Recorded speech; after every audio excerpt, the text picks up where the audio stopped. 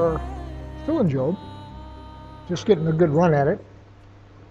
We're all the way down to chapter 11. So this is the third of Job's friends that have tried to comfort him.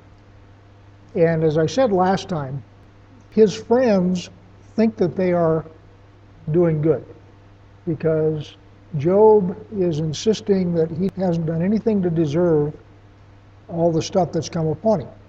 And the example I used last time is if you were to go into any church and say, wow, I've really been righteous this week, haven't sinned at all, really been good, everybody would sort of look at you like, what are you saying? And so for Job to insist that he has done nothing to deserve what's happened to him, they are reacting just like good Sunday Christians would react. Oh, there must be something. I mean, nobody's righteous, and certainly you couldn't be entirely righteous, so there's got to be something that's going on that's caused all this. And of course, Job is going to continue to insist that there's not. So this week we've got Zophar. So I'm in chapter 11. Then Zophar the Naamathite answered and said, should a multitude of words go unanswered, and a man full of talk be judged upright? Should your babble silence men, and when you mock, shall no one shame you?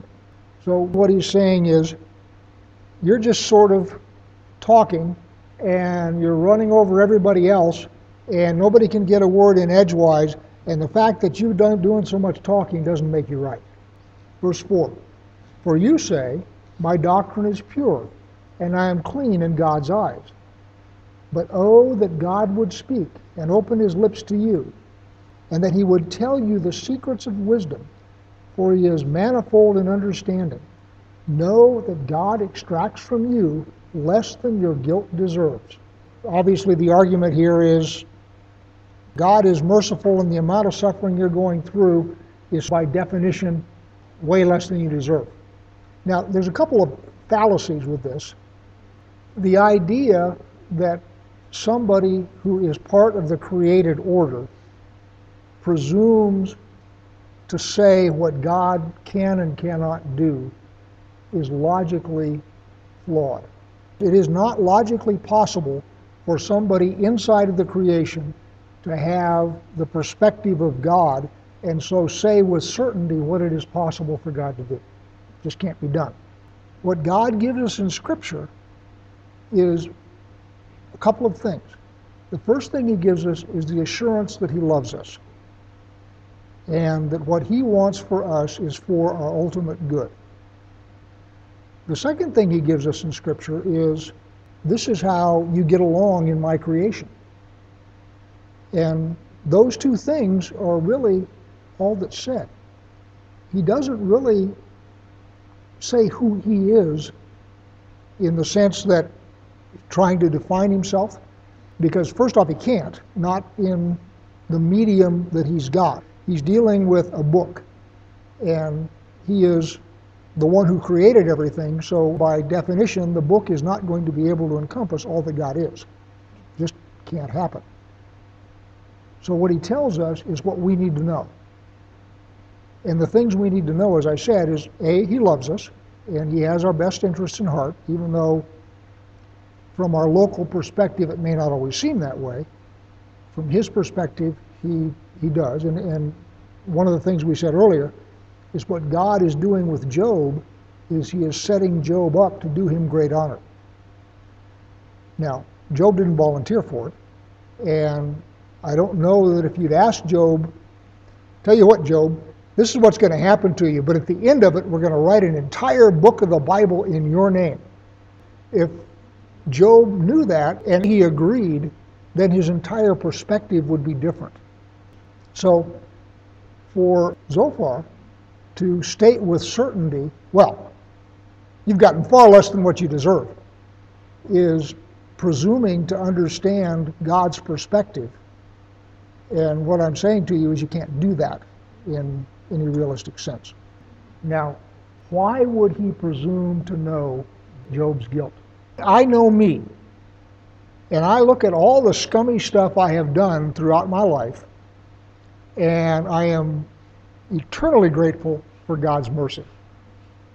And I haven't gotten anywhere near the punishment that I would impose on somebody who did what I did. So the idea here is Zophar looks at his own life and he can't imagine that Job is any better than he is. So hence he's saying, what's happening to you, no matter how bad it is nothing like what you deserve. So he is projecting Job onto himself, and he is presuming to understand the mind of God. Both of those are fallacies. Now, the other thing that it says is there are degrees of sin. How many of you ever been to a revival meeting where the revival preacher has stood up and says, how many of you have ever told a lie? You're a sinner. The idea being that sin is sin. That's all it is, right? It's not true. There are degrees of sin, and God says so. And for that, I will take you to the New Testament, and I'm going to go to Luke chapter 12. So Luke chapter 12 and verse 47.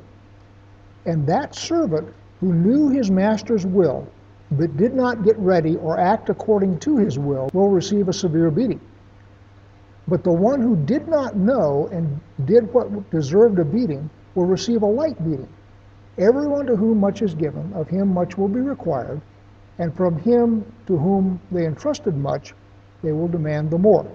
So the idea here sort of goes along with my original thing. If you walk into any church in the world and say, boy, I've really been good this week, haven't sinned a lick, I've been really righteous, everybody would look at you like, you've just committed a sin of pride, right?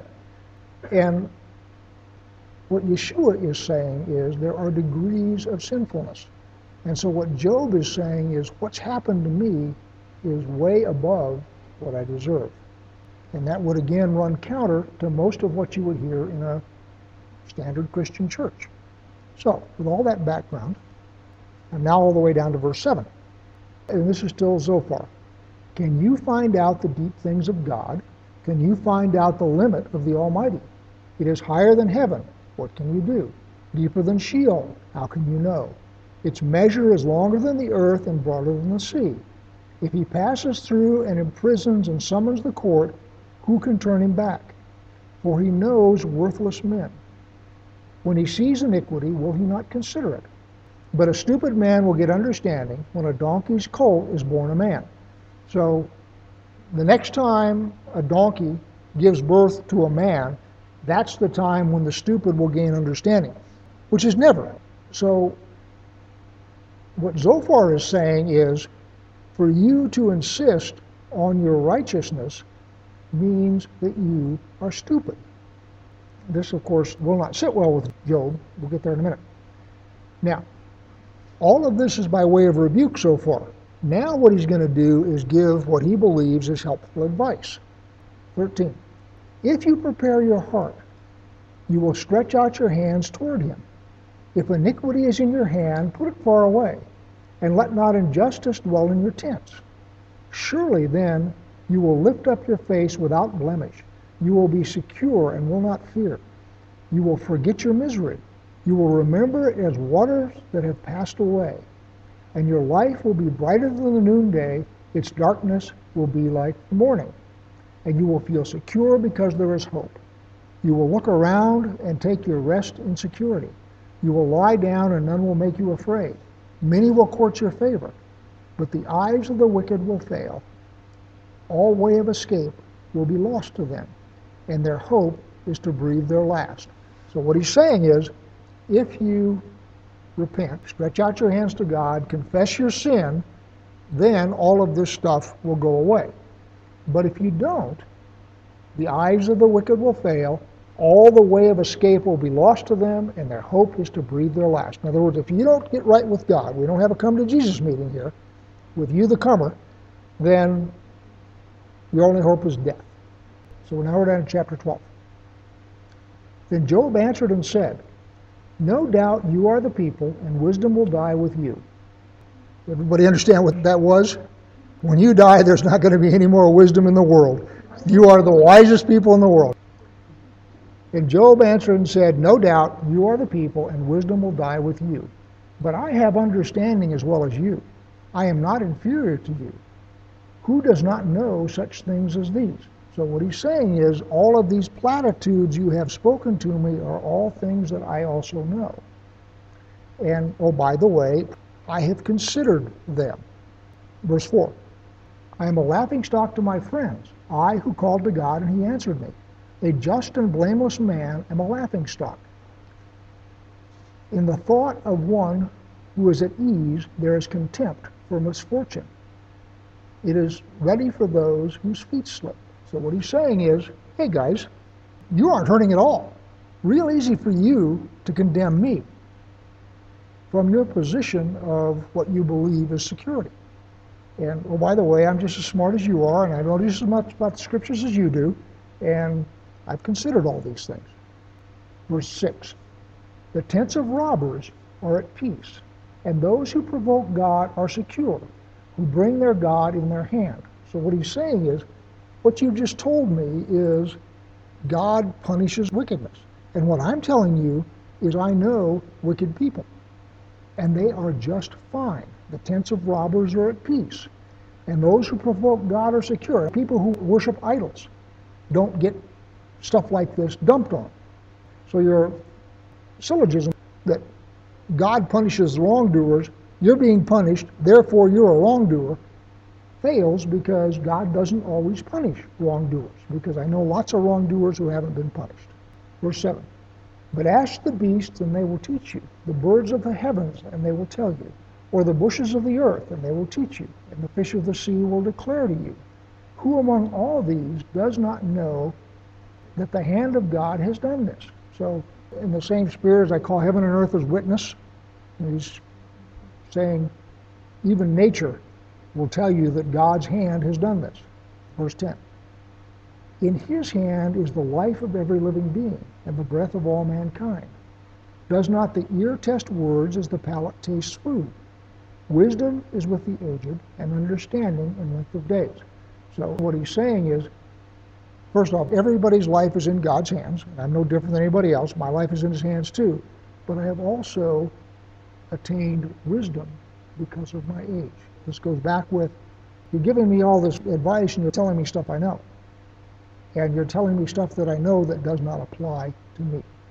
Verse 13, with God are wisdom and might. He has counsel and understanding. If he tears down, none can rebuild. If he shuts a man in, none can open. If he withholds the waters, they dry up. If he sends them out, they overwhelm the land. With him are strength and sound wisdom. The deceived and the deceiver are his. This is all stuff that his friends would say to him in describing God. And Job is showing by this that he understands that just as well as they do. In this verse 16, with him are strength and sound wisdom. The deceived and the deceiver are his, which is to say, he has both good and bad. Verse 17, he leads counselors away stripped, and judges he makes fools. He looses the bonds of kings and binds a waistcloth on their hips.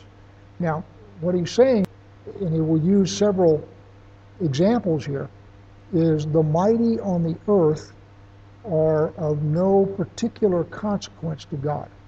Just because you happen to be a king, or you happen to be a priest, or you happen to be a judge, and you happen to be something really important among men, doesn't mean that you are also really important to God.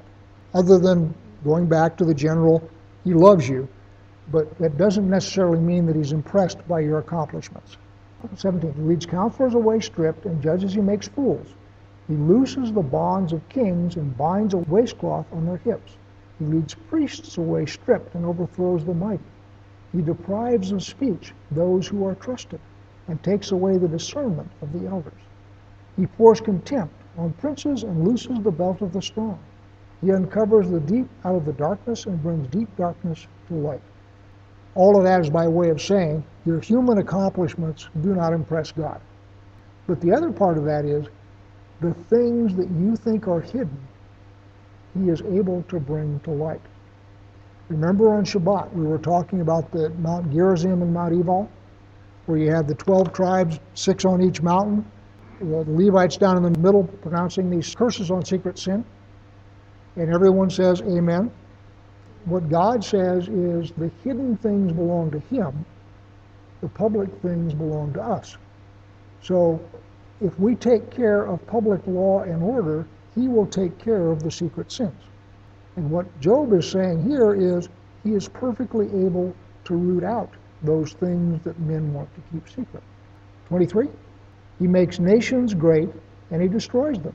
He enlarges nations and he leads them away. He takes away understanding from the chiefs of the peoples of the earth and makes them wander in a pathless waste. They grope in the dark without light. He makes them stagger like a drunken man. The idea is human accomplishments don't particularly impress God. And the example I will use for this, by the way, the Neo-Babylonian Empire. God said to Israel, you haven't let the land have its Sabbaths, so you're going to go into the exile for 70 years worth of Sabbaths that the land did not have. Well, if you look at the secular history, Babylon was whistled up out of nothing, lasted for exactly 70 years, and then was destroyed by the Medes and the Persians. The Babylonian Empire only lasted 70 years because that's all God needed them for. Chapter 13. Behold, my eye has seen all this. My ear has heard and understood it. What you know, I also know. I am not inferior to you. So this whole thing started clear back up at the beginning of chapter 12, where he says, I'm not inferior to you, parenthesis, in knowledge. I know as much about this stuff as you do. So for you to lecture me on the obvious is a waste of bandwidth. And this whole riff in between, where he has demonstrated his understanding of the character and the capability of the Almighty, is by way of him saying, I know just as much as you, see? And he recites off all of this wisdom stuff. It's all stuff you would read in Proverbs or in Ecclesiastes or someplace like that, because that's a style of writing. But it is by way of him showing, hey, just as smart as you guys. I know just as much, if not more than you do. So quit telling me Sunday school platitudes. As I've said before several times, this book would not have been written were not Job and his counselors wise and wealthy men. Because if this stuff had happened to some bum, crack addict on the street, it would have never made Scripture, because it would be unremarkable. The thing that makes it remarkable is Job's position and his wisdom. That's the reason we're reading this. Besides which, God wants to do Job honor. Verse 3, but I would speak to the Almighty, and I desire to argue my case with God. As for you, you whitewash with lies. Worthless physicians are you all. Oh, that you would keep silent, and it would be your wisdom. In other words, at this point, there's something going on here, and your best course is silence, because you really don't understand what's happening. And furthermore, you're not helping me any. So verse 5 again. Oh, that you would keep silent, and it would be your wisdom. Hear now my argument, and listen to the pleadings of my lips. Will you speak falsely for God and speak deceitfully for him? Will you show partiality toward him? Will you plead the case for God? Will it be well with you when he searches you out? Or can you deceive him as one deceives a man? So what he's saying is, I have got, and he said this several times now, I would really like to stand in front of God and present my case. Now, he is fully aware that the signature sign of somebody confronting either an angelic being or a pre-incarnate Yeshua is they go down like a sack of rocks. Book of Daniel. Being comes across there, everybody goes down, the being reaches down, touches Daniel, says, fear not, get up. When John is confronted with an angel, and he goes down and the angel picks him up, fear not, it's okay. And when the Annunciation happened, when they announced the birth of Yeshua, what's the first thing the angel said to the shepherds? Fear not. So Job is completely aware that were he to be given the privilege of standing in front of God, he would not be able to speak unless God allowed him to. The only way I'm going to be able to present my case is if Yeshua or an angel or somebody comes alongside me and lays his hand on me and says, fear not. Because if I just stand there naked, I know how this is going to go down. And the other part of that is in verse 7. You, who is you? Zophar. Will you speak falsely for God and speak deceitfully for him? Will you show partiality toward him? Will you plead the case for God? In other words, do you presume to be in the place of God's prosecutor speaking for him against me? That's what all that says. So now we're all the way down to verse 10. He will surely rebuke you if in secret you show partiality. Now, he's asking for a trial. He's asking for an audience with God to plead his case. And what he's saying is, Zophar, if you're going to be in this court, you have to be an impartial judge. It would not be proper for you to take God's part a priori in this court case. You got to hear my side, and then you got to make a just judgment. You can't just automatically take God's part. And by the way, you are automatically taking God's part, and it isn't helping. So verse 10 again. He will surely rebuke you if in secret you show partiality. Will not his majesty terrify you, and the dread of him fall upon you? Your maxims are proverbs of ashes. Your defenses are defenses of clay. For Zophar to presume to speak for God is just that, presumption. And if he were in a position where he actually was confronted by God and were in a position to say these in the presence of God, he would go down like a sack of bricks. Verse 13. Let me have silence and I will speak, and let come on me what may. I am going to present my case, and however it comes out is how it comes out. Why should I take my flesh in my teeth and put my life in my hand? Not quite sure what that means, but the way we would describe it is you take your butt in both hands and you jump out of the airplane. That's how a paratrooper would say it. I think that's what it means, but I don't know that for sure. So 14 again. Why should I take my flesh in my teeth and put my life in my hand? Though he slay me, I will hope in him. Yet I will argue my ways to his face. I trust in the love of God. I trust in his justice. I am not being apostate. I am not cursing God. I am simply saying what's happening right now is unjust, and I want to talk directly to God about that. Let's pick it up at 15. Though he slay me, I will hope in him.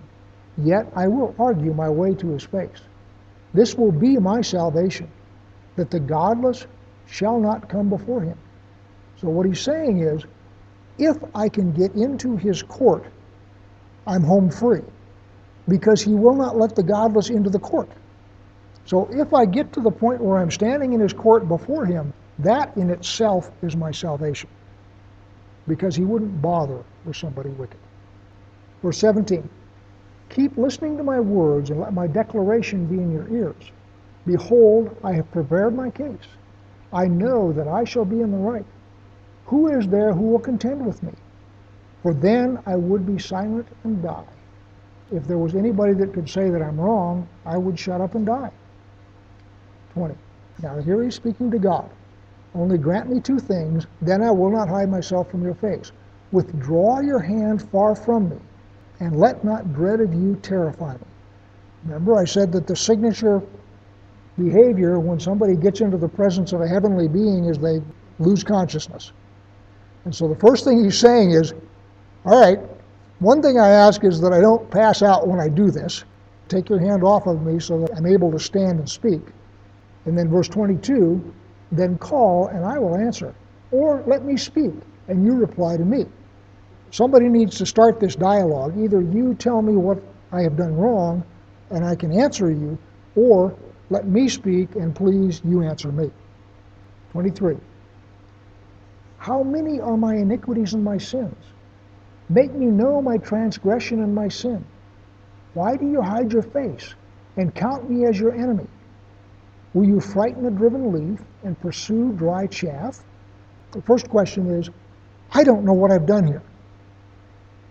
Tell me what I've done. And why are you counting me, who loves you, as one of your enemies? Why are you treating me worse than you treat your enemies? I'm one of yours. And then 25, will you frighten a driven leaf and pursue dry chaff? What that's saying is, God, you're using a hurricane to blow out a candle. Before your breath, I am as a driven leaf or chaff. You're using way too much horsepower here because I'm not able to stand up in front of you. I'm not able to stand unless you let me stand. So the fact that all this is blowing through here is way too much power for the situation. 26. For you write bitter things against me and make me inherit the iniquities of my youth. This also shows up in Psalm 25, which is David. And I'm going to go back to Psalm 25, verse 6. Remember your mercy, O Lord, and your steadfast love, for they have been from of old. Remember not the sins of my youth or my transgressions.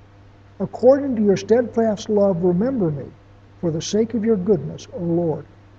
Now, if you've been through biblical wisdom literature at all, you recognize there's three kinds of fool.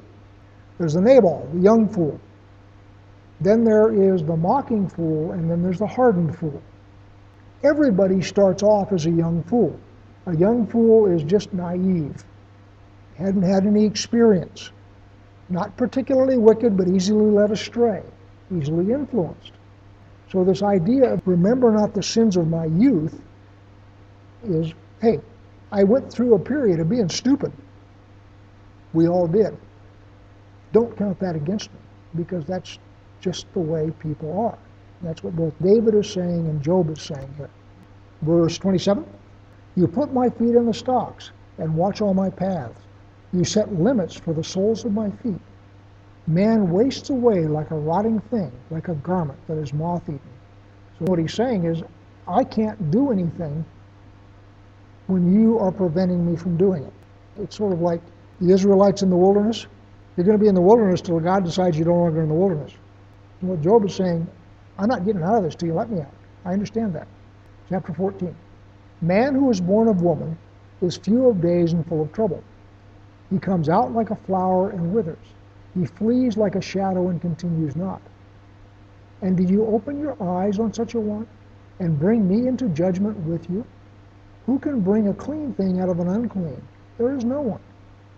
Since his days are determined and the number of his months is with you, you have appointed his limits that he cannot pass.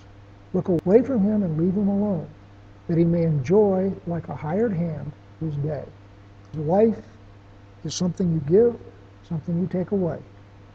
And if you turn your eye of judgment upon me, there's nothing I can do about it.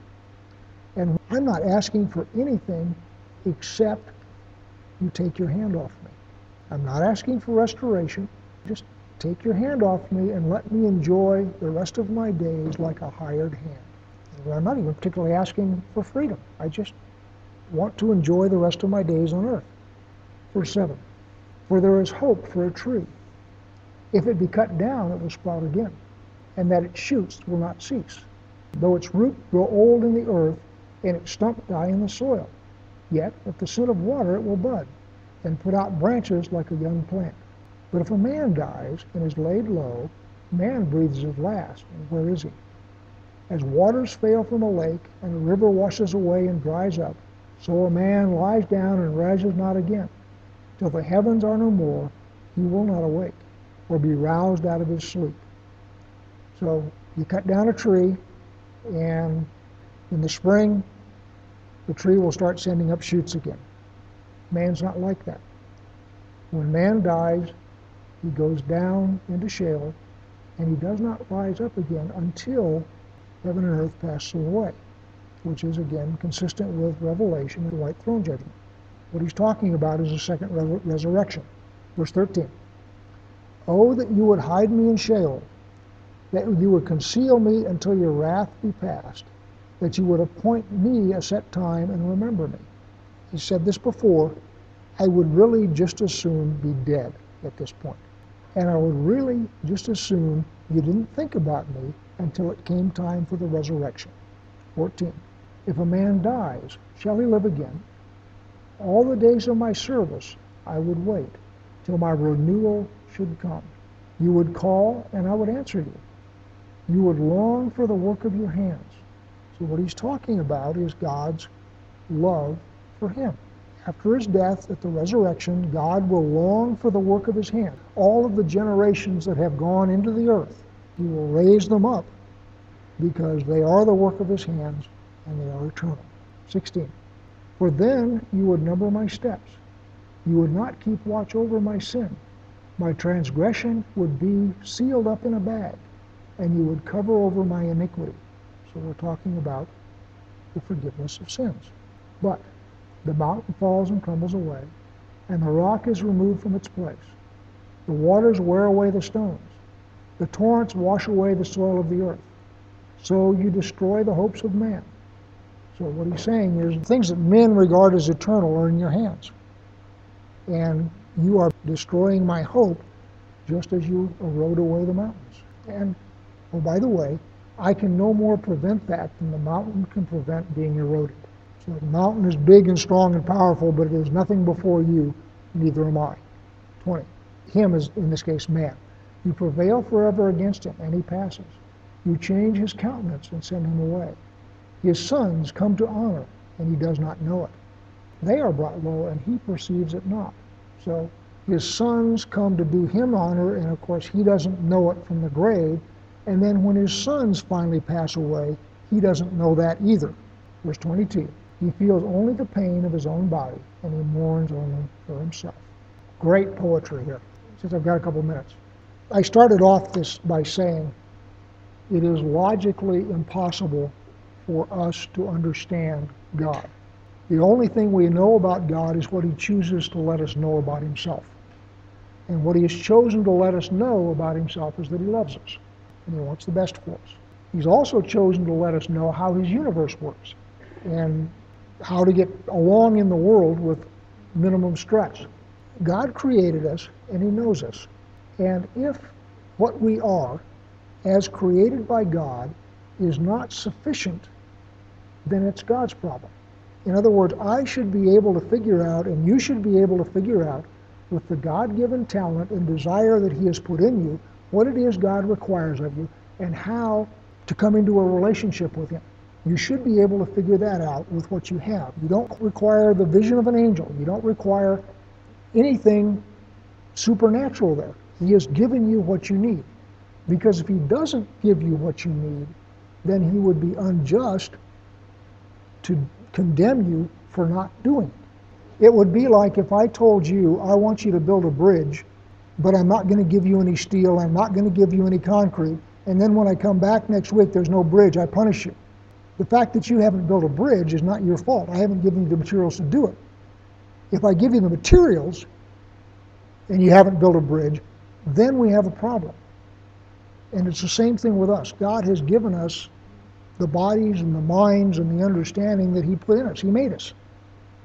And if what he has given us is not sufficient for us to get to him, then that's his problem, not ours. And oh, by the way, he has given us sufficient to get to him. But this idea that nobody can be righteous before God, Job is saying that's nonsense. He's given us a way to cover our sins, given us a way to repent, he's given us a way to come to him, he's given us a way to understand his love, he's given us a way to relate to him. He's given us everything we need. If he had not, then he would be unjust to condemn us for not doing it. So it is not the case that you need to be some spiritual Superman or anything like that. A shepherd can do it. A fisherman can do it. Anybody can do it. He's given you everything you need.